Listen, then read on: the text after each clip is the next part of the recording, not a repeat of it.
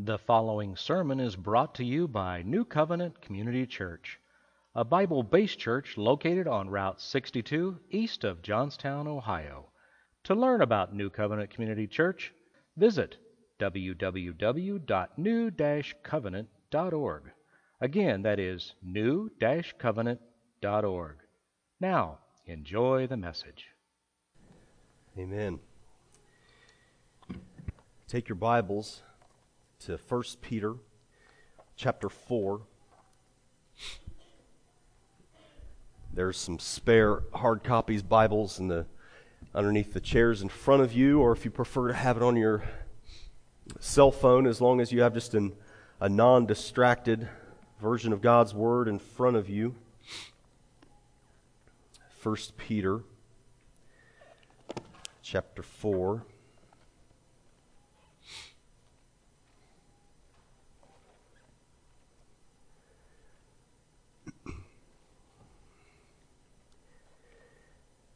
You know, I really love getting to be a pastor.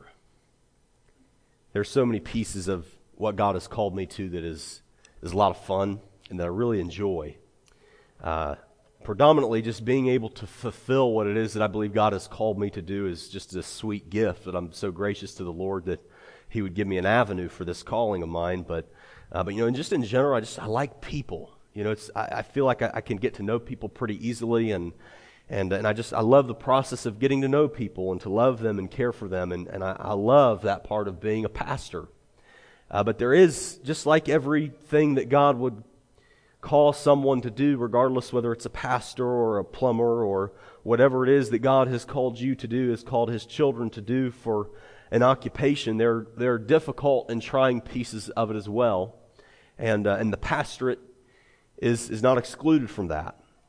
Every now and again, especially when you're preaching through a book like we're doing, as I felt the Holy Spirit lead us, sometimes there are times when God will call the preacher to preach a hard message, things that quite frankly just are not really fun for a preacher to preach. And I don't say this boastfully, but many preachers just don't.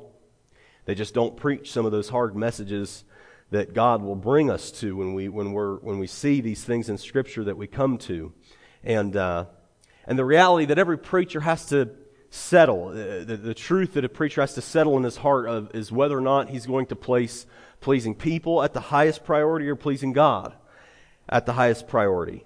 And the truth is that if pleasing God is at the highest priority of the Christian, of the preacher in general, is that there will be people. It's not a matter of if, it's just a matter of when. There will be people who don't like you, and they reject you. And as a preacher, as a pastor, I have to settle that in my own heart, which is very hard for me because I think the thing that resides inside of me resides inside of all of us to some degree, is that we naturally want to be liked and to like people. We don't like that feeling of there being this tension between us and other people. And I have to settle it in my heart that if there are people that don't like me, that don't like this ministry, that don't like this church, that don't like what's preached from this pulpit, I have to settle that that's okay. That's okay. My goal and my passion is to please God first and foremost. And I don't want to be problematic with people. I'd love to be able to get along with everybody and to just have this great unity and even with unbelievers. Like I would love for there to be this solid friendship and this mutual understanding, but there just comes a point in God's Word where a dividing line is made. And so before I really get into preaching this morning, there are 3 disclaimers that I'll give you, if you will. And number 1 being that if what is preached from this pulpit, be it this morning or any morning in the future, if it doesn't apply to you, don't apply it to yourself. We will certainly preach against sin because that is what God's Word does. And if you've been forgiven of your sin, even if it's a sin that you were formerly guilty of, but if you are washed by the blood of the Lamb, and your sins have been cast as far as the east is from the west, and it's been lost in God's sea for forgetfulness, then and this sin is preached against from this pulpit, and you've been forgiven. I mean, your only role then is just to raise your hands and say, "Praise the Lord, I'm forgiven and free, I'm redeemed. That sin is no longer what identifies me. I am in Christ Jesus because of His blood." And that's a good thing, amen? Number 2, the disclaimer I'll give is that if what is preached from this pulpit, if it makes you angry, if it ticks you off, if you disagree with it, I would ask for you to please determine as to whether or not the thing that disgruntles you is from me or from God. Because if it's the words of Ben Schwieterman that offend you, if it's the words of Ben Schwieterman that have made you angry, then please come and talk to me. Because it is not my goal that my words would offend someone from just me. I will apologize. I'll just tell you now, I will apologize. It's not my goal to hurt anyone's feelings at all. But if it's from God, if it's from His Word, and I'm simply the messenger between the two, then quite frankly, don't talk to me about it. Talk to God. I'm not the one with which you have an issue. It's with God. And thirdly, the last thing I'll say, which really is in the form of a question, is did you walk into this place this morning with your heart moldable? Did you walk in this place this morning with your heart? Have you given your heart to the Lord in such a way that God can change you? Or did you come in here this morning set in your ways? And that's a question I have to answer for myself and you as well. We have to come to the understanding of whether or not we're giving our heart to God in a way that allows Him to change us. So, before I begin, let's just go to the Lord in prayer.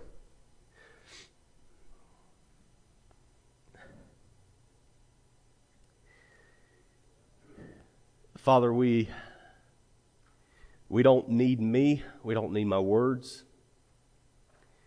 We don't need your church. You don't need anyone in here, God.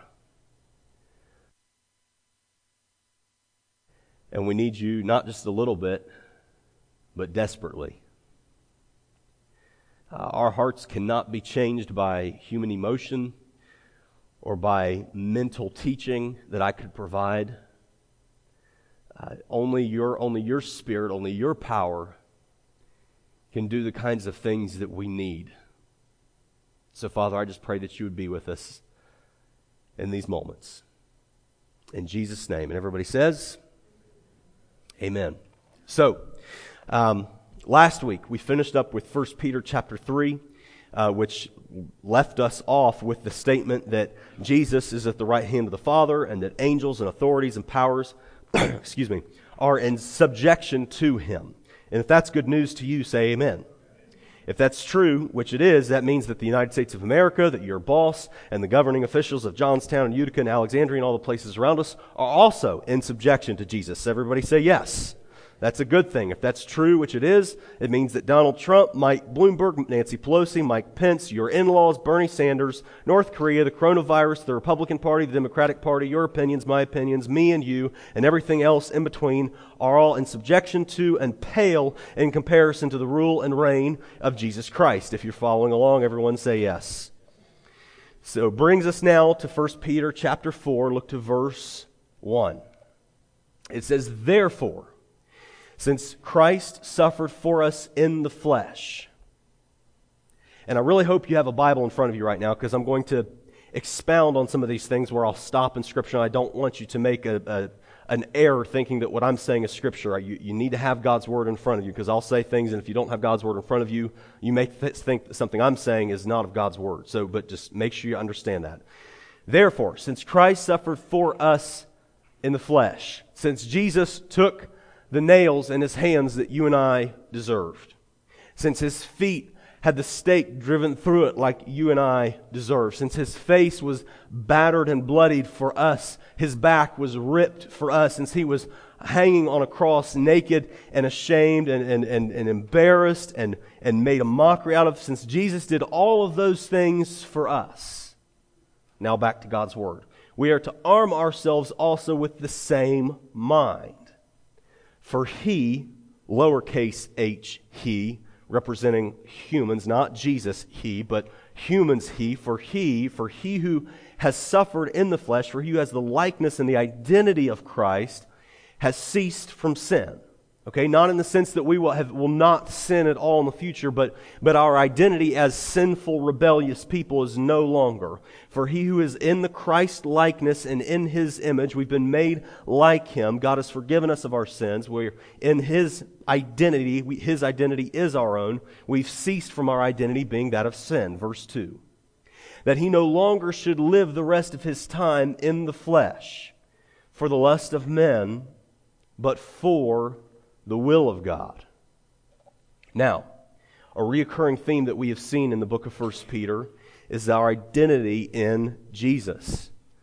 That when we are saved, when we're redeemed, that God sees Jesus when He sees us. We have His identity. His moral perfection is our own. His perfect life is our own. His perfect standing before God is our own. But this verse here, these first verses we just read, take it one step deeper now. And what it's telling us is that when somebody has the identity of Christ, when they are in the right, proper standing before God, when that true conversion, when that true redemption has happened, that it will result in someone doing the will of God and not the will and the lusts of man. So the first statement we'll make is this: a changed life will proceed genuine conversion. The word proceed meaning coming after. A changed life will come after genuine. Everyone say genuine. After genuine conversion. There was a boy who was born in the year 1960, and his dad bought a pickup truck, a Ford pickup truck in the year 1960, and like trucks were used back then, and they are still in today's world, they were used as a farm tool. And this boy grew up watching his dad drive this truck around the farm to go out into the pasture to pick up cattle and to drive through the woods during deer season to pick up a downed animal and to drive through the roads when it was wintertime and salt would get kicked up. And this pickup truck became well loved. It was no longer a showroom item, but it was a tool. It was something that got used, and it was well loved, had many marks and dents and beat, and it was a tool that was used. And this boy grew up later to want to buy that same truck. It brought back so many fond memories. He went out and he found a 1960 Ford pickup truck, and it was like many trucks are of that era. They were beat up, rusted, had a lot of issues. It was well used in its day, and it was a long time ago, so it was in very, very poor condition. But he was wanting to restore this thing back to showroom condition, back to as if it had just rolled off the assembly line. So he takes this truck and he spends thousands and thousands of dollars to completely refurbish and make this thing new. And by the time he was finished, this 1960 Ford pickup truck was as if it had rolled right off of the assembly line. Every piece was perfect. Interior, exterior, no rust, no dents, no scratches. And here's what we can tell if from that little story, what that person would definitely not do with that truck. They would not use that truck to drive out into the cattle pasture to pick up calves. They would not use that truck to go driving through the woods during deer season to pick up a downed animal. This truck would no longer be used as a tool to go to the feed store and drive through salt-covered roads in the wintertime. This truck would not be used for anything that it was formerly used for. Why? Because it has been made new. It's made whole. This thing, what it used to do, it will no longer do any of the things that it used to. It's been set aside for a purpose completely and totally different. So what am I preaching to you? What I'm preaching to you is that when we are made new, when we are redeemed, when we are restored to perfect condition and right standing before God, we will no longer do what the rest of the world is doing. We'll no longer say what the rest of the world is saying, smoke what the rest of the world is smoking, drink what the rest of the world is drinking, party the way the rest of the world is partying. We won't be what the rest of the world is. We've been made new. We've been made whole and right standing before God. Now, I've had people say to me before, in this same line of thought, I've had people say to me, they'll say, Pastor Ben, you believe in a pretty extreme life for the Christian. And they don't say it in a positive way either, like, you believe in much grace for the Christian. You don't believe in great prosperity for you. They don't say it in a positive way at all. They say, Pastor Ben, you believe in an extreme life for the Christian, and what they mean to say, even though that's not actually what came out of their mouth, but what they're actually saying is, Pastor Ben, don't you think that it's a little extreme? Don't you think it's a little inconservative to think that Christians ought to be in the Bible every single day? Don't you think that's a little old school to teach that marital intimacy is only to be had inside of marriage? Don't you think that's a little old school?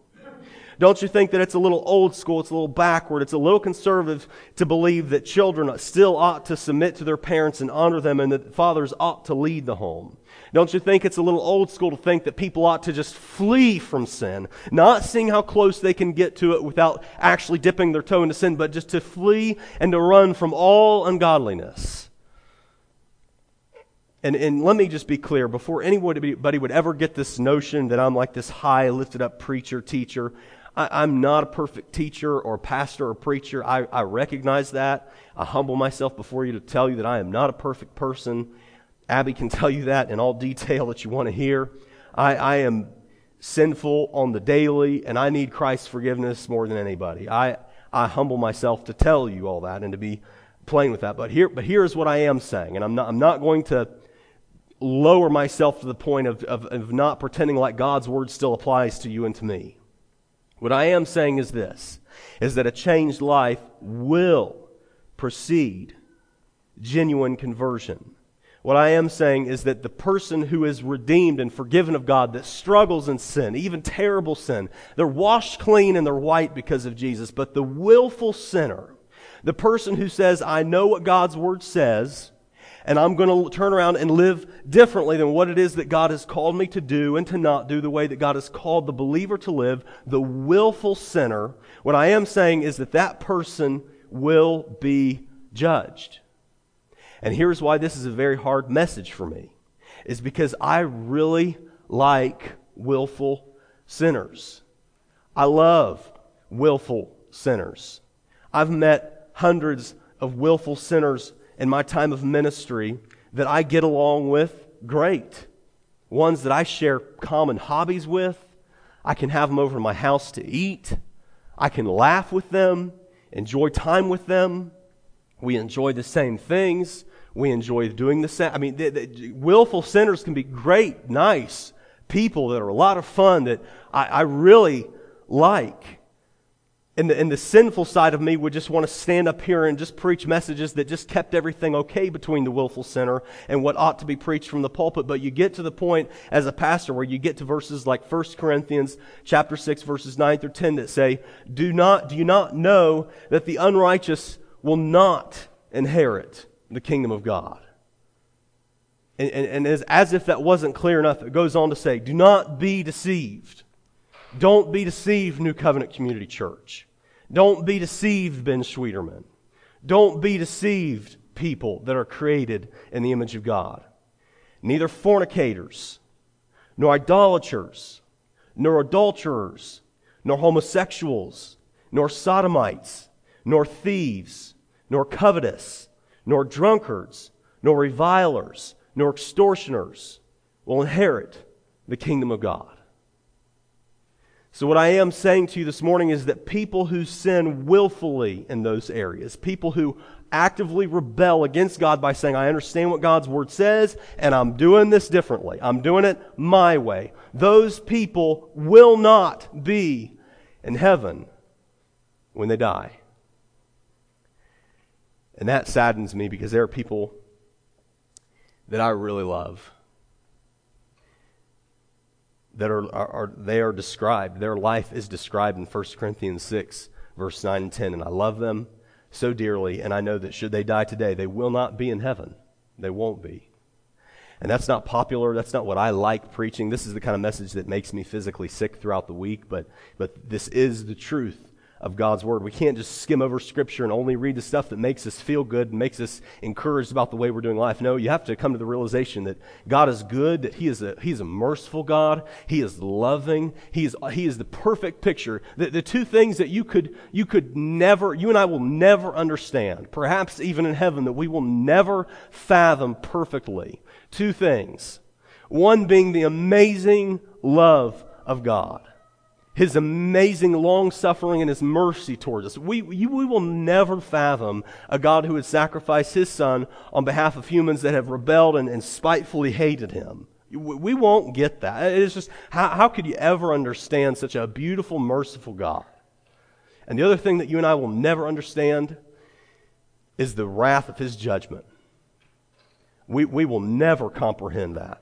So to not have an idolatrous view of God, we must see both of these things. So, if those things anger you, if those things tick you off, if that has made you mad, again, don't talk to me about it. Your issue is not with me. Your issue is with God. And if you're angered by those things that God would judge in the way that He sees fit, and that homosexuals and sodomites and fornicators and idolaters and adulterers and thieves, that those people, it's made clear, those people will not be in heaven. They will not receive the grace and the mercy of God. They will be judged. They will be punished because of their willful disobedience and rebellion against God. If that makes you angry, you take your sin and tell it to the nail scars in His hands. You go talk to Jesus' feet that has holes in it. You go talk to His flesh torn back and His bloodied face and the crown of thorns. You go talk to Jesus and tell Him those things and somehow try to describe to Him why it is that you don't need His forgiveness. Because I don't know about you, but when I bring my sin before God, when I bring my sin before God, and I see His nail-scarred hands, and His nail-scarred feet, and His flesh torn back, and I think and I see those things, and I bring my sin, my sexual sins, my lies, my covetousness, my adulterous thoughts, my wicked, evil thoughts that plague me daily, when I bring my sin before God, I know I need Jesus. I'm humbled to the point to know that I need Him and that I need Him desperately. He's a gracious God, that He would extend His hand of forgiveness to people that have rebelled against Him. 1 Corinthians, moving on from the verse that we were in, 1 Corinthians 6, looked at verse 11, and it says, "And such were some of you." So that was me. Don't think I'm putting myself up on some high horse, pointing a finger at people saying that you're a sinner and you're going to hell if you commit those things willfully. Listen, 1 Corinthians 6:11 says, "And such was Ben Schwieterman." That was me. That was everyone here who names the name of Christ that knows Him as Savior. That was all of us. There's no place for me or anyone else to put themselves up on any kind of high horse, because that was all of us. But as we move on from that verse, it tells us exactly what has happened to us. It says, "But you were washed, but you are sanctified, but you are justified in the name of the Lord Jesus and by the Spirit of our God." A changed life, my friends, a changed life will proceed genuine conversion. It will come after genuine repentance, genuine conversion, and being truly redeemed by the Spirit of God. And to say that you are converted, to say that you are a Christian, and to willfully disobey, and I'm not talking about the righteous struggler. Hear me out on this. Someone who is walking in the grace of God and has repented, God has made them whole and new. I don't care what kind of sin you're struggling with. If you are there and you are in God's mercy and your grace, and then someone sins and they bring it to the foot of the cross, that kind of person, that's not who I'm talking about. I'm talking about the willful sinner who just continues on in the sin they know that is in disobedience to God. For that person to say that they are converted is to make them a liar, because they are not converted. They are not redeemed. They are not repentant of their sins. Jesus said in John 14:23, He says, "If you love me, you'll obey what I teach." So the reason that many people don't obey what He teaches is because they don't love Him. They don't love Jesus. That's why Jesus said that tasteless salt is worthless. It's not good for anything. It's supposed to do a certain thing, but it's tasteless. It doesn't match what it's supposed to be. A tasteless salt is worthless. People that say they're converted, but they don't do anything that a converted person does because they don't have true repentance, it's worthless. It doesn't mean anything. If you were to go to a nice restaurant, and I'm not talking about Olive Garden, I'm talking about some place where the plates are $120 and north. I'm talking about a nice restaurant. And you order a prime cut steak, and you're really excited about this lean protein that they're going to be bringing to you, and they bring to you the patty from a McDonald's sandwich, I don't even need to ask you what you would say.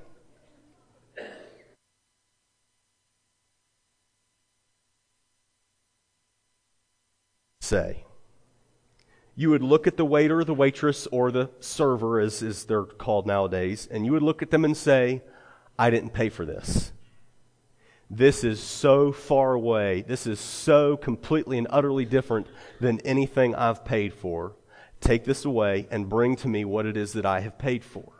And even if the waiter or the waitress or the server, they look and say, well, it's still prime Angus beef. It's still from the same cut of meat. It's just in a little bit different form. Are you sure you still don't want to sit here and eat it? You would still persist and say, this is not what I've paid for.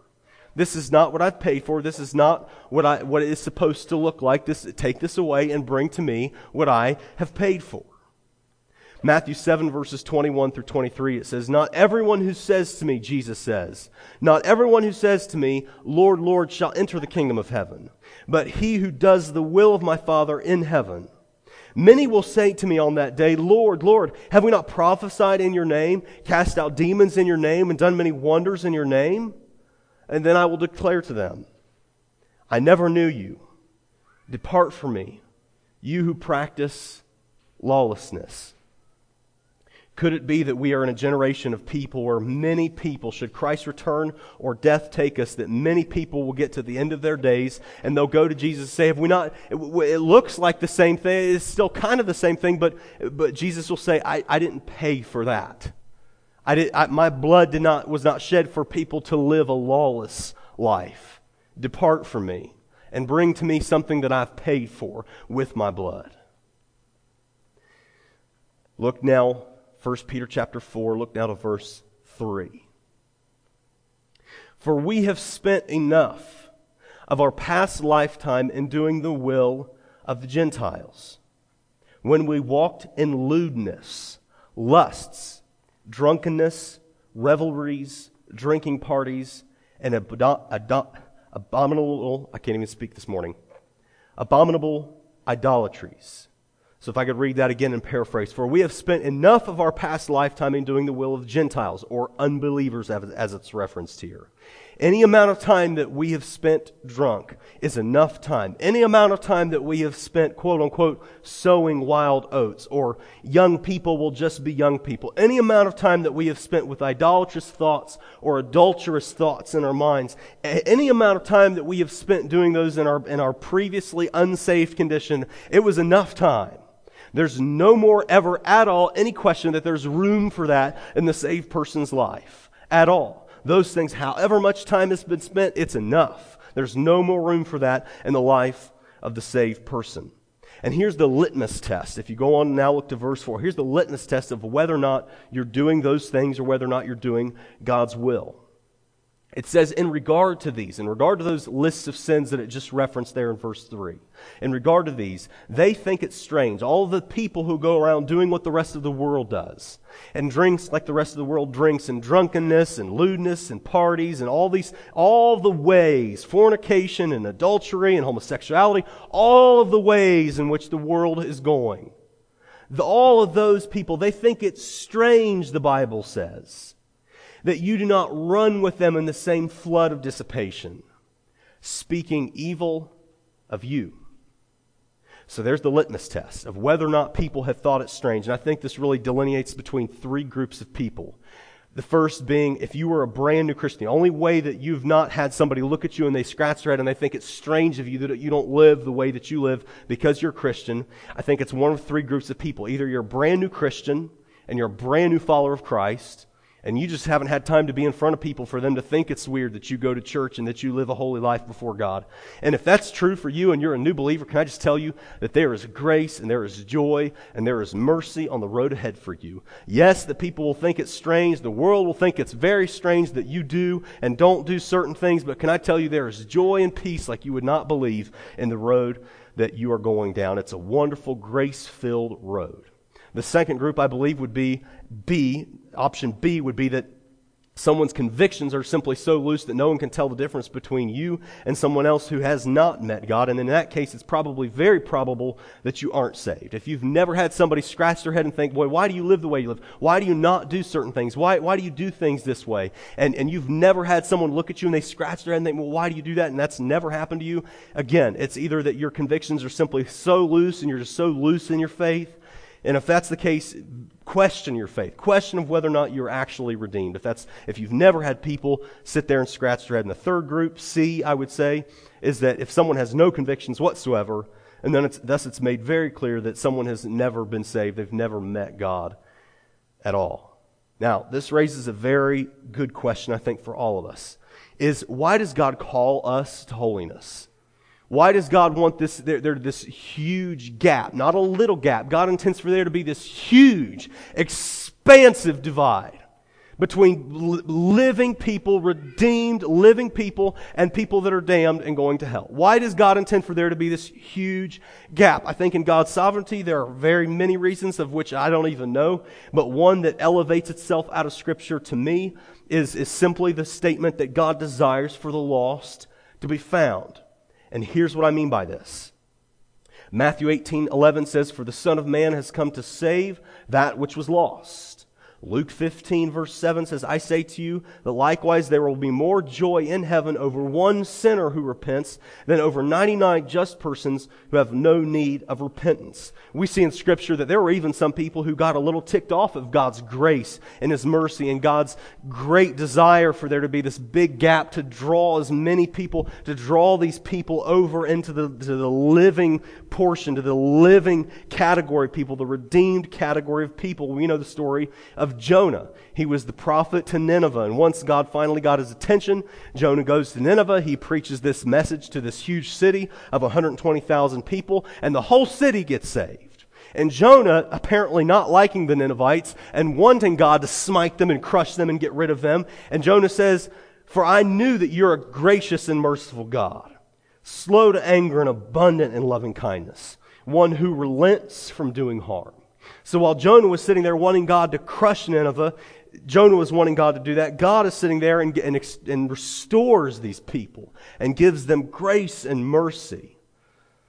Why? Because there was a great gap between their wickedness and the righteousness of God's people. So, if you feel the Holy Spirit drawing your heart this morning, if you feel the Father drawing your spirit, if there's something that's perked your attention and you're thinking, again, hear me, my goal in ministry would never to be to get someone to question their true repentance and their true redemption and to get them to question that thinking that wasn't legitimate. That is not my goal. But my goal is for the unsaved person to get them to question and to question seriously of whether or not they are right with God.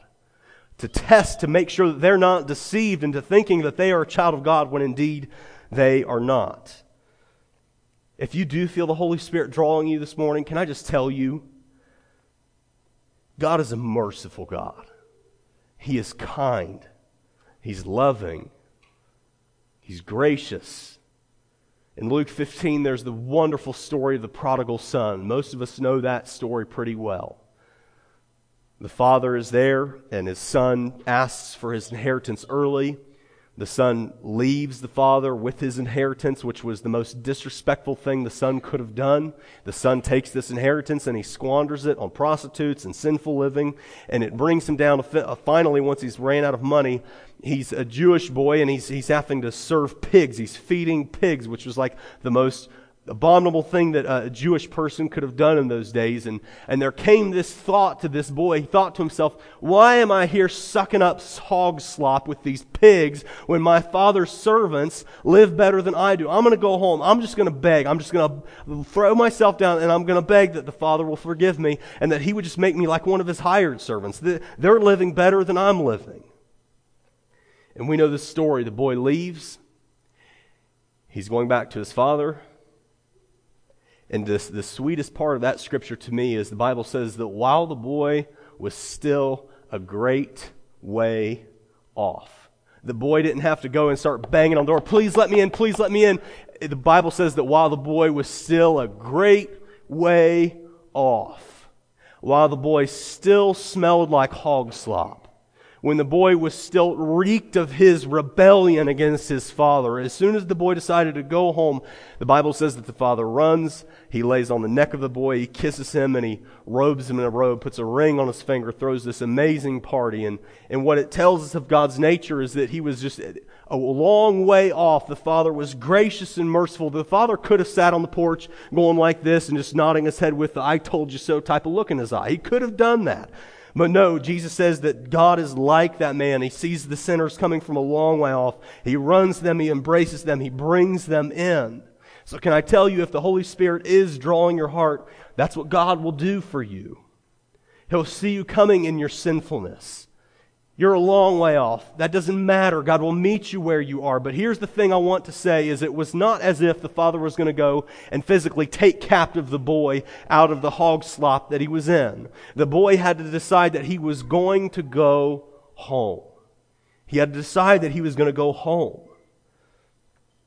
The father was going to if the boy wanted to stay in the hog slop for the rest of his life, he would have been able to do so.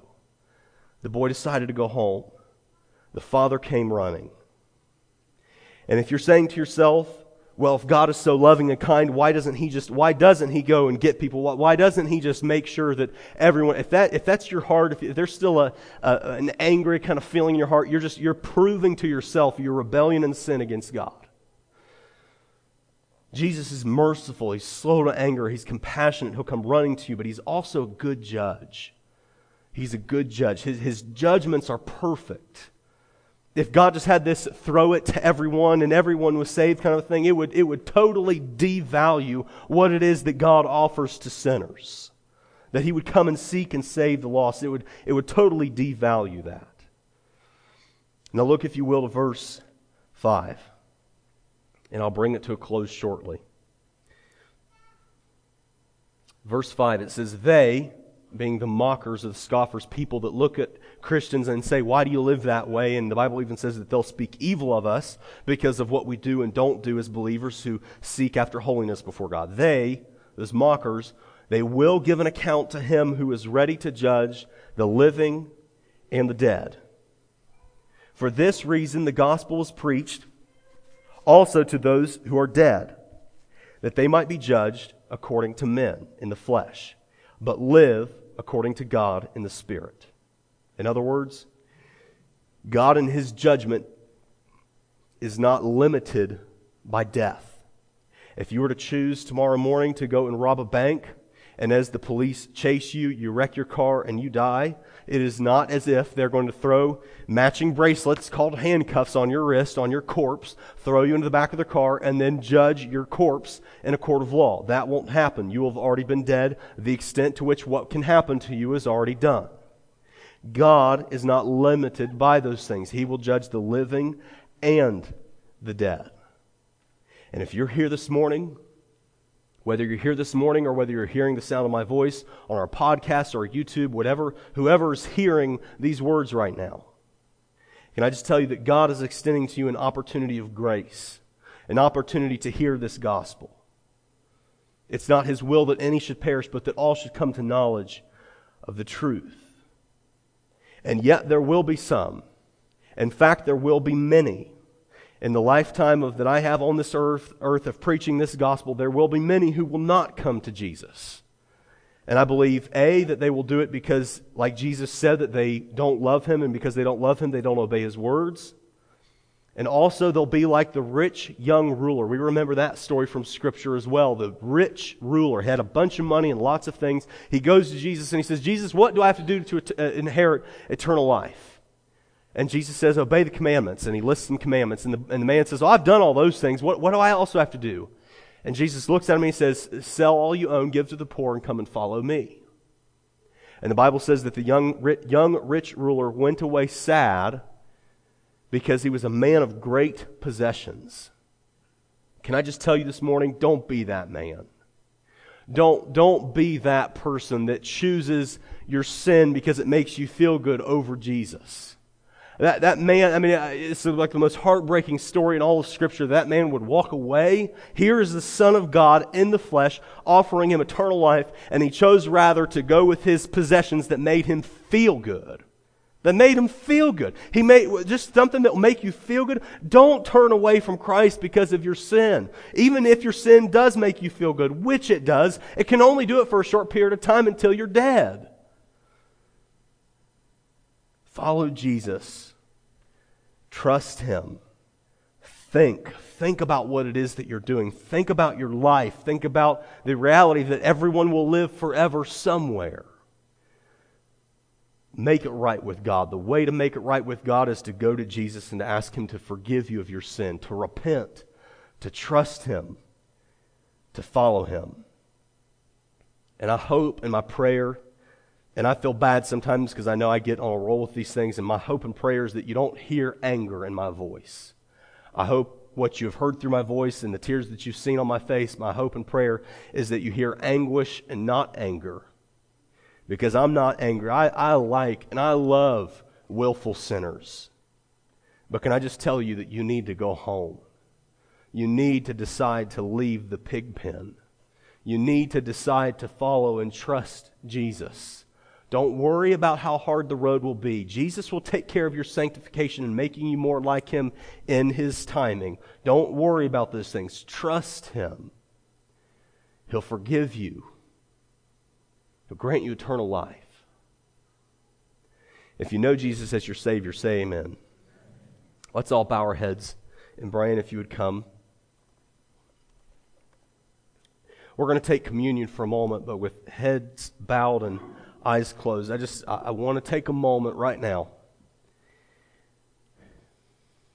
If you believe that the Holy Spirit has drawn you, has convicted you,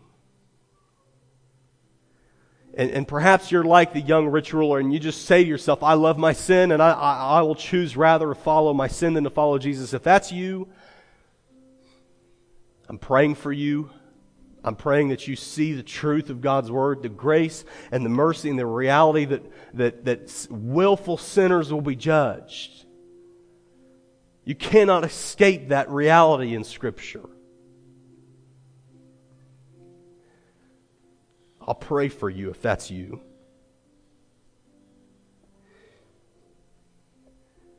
But if you're in the other group, if you say, I want to leave the pig pen.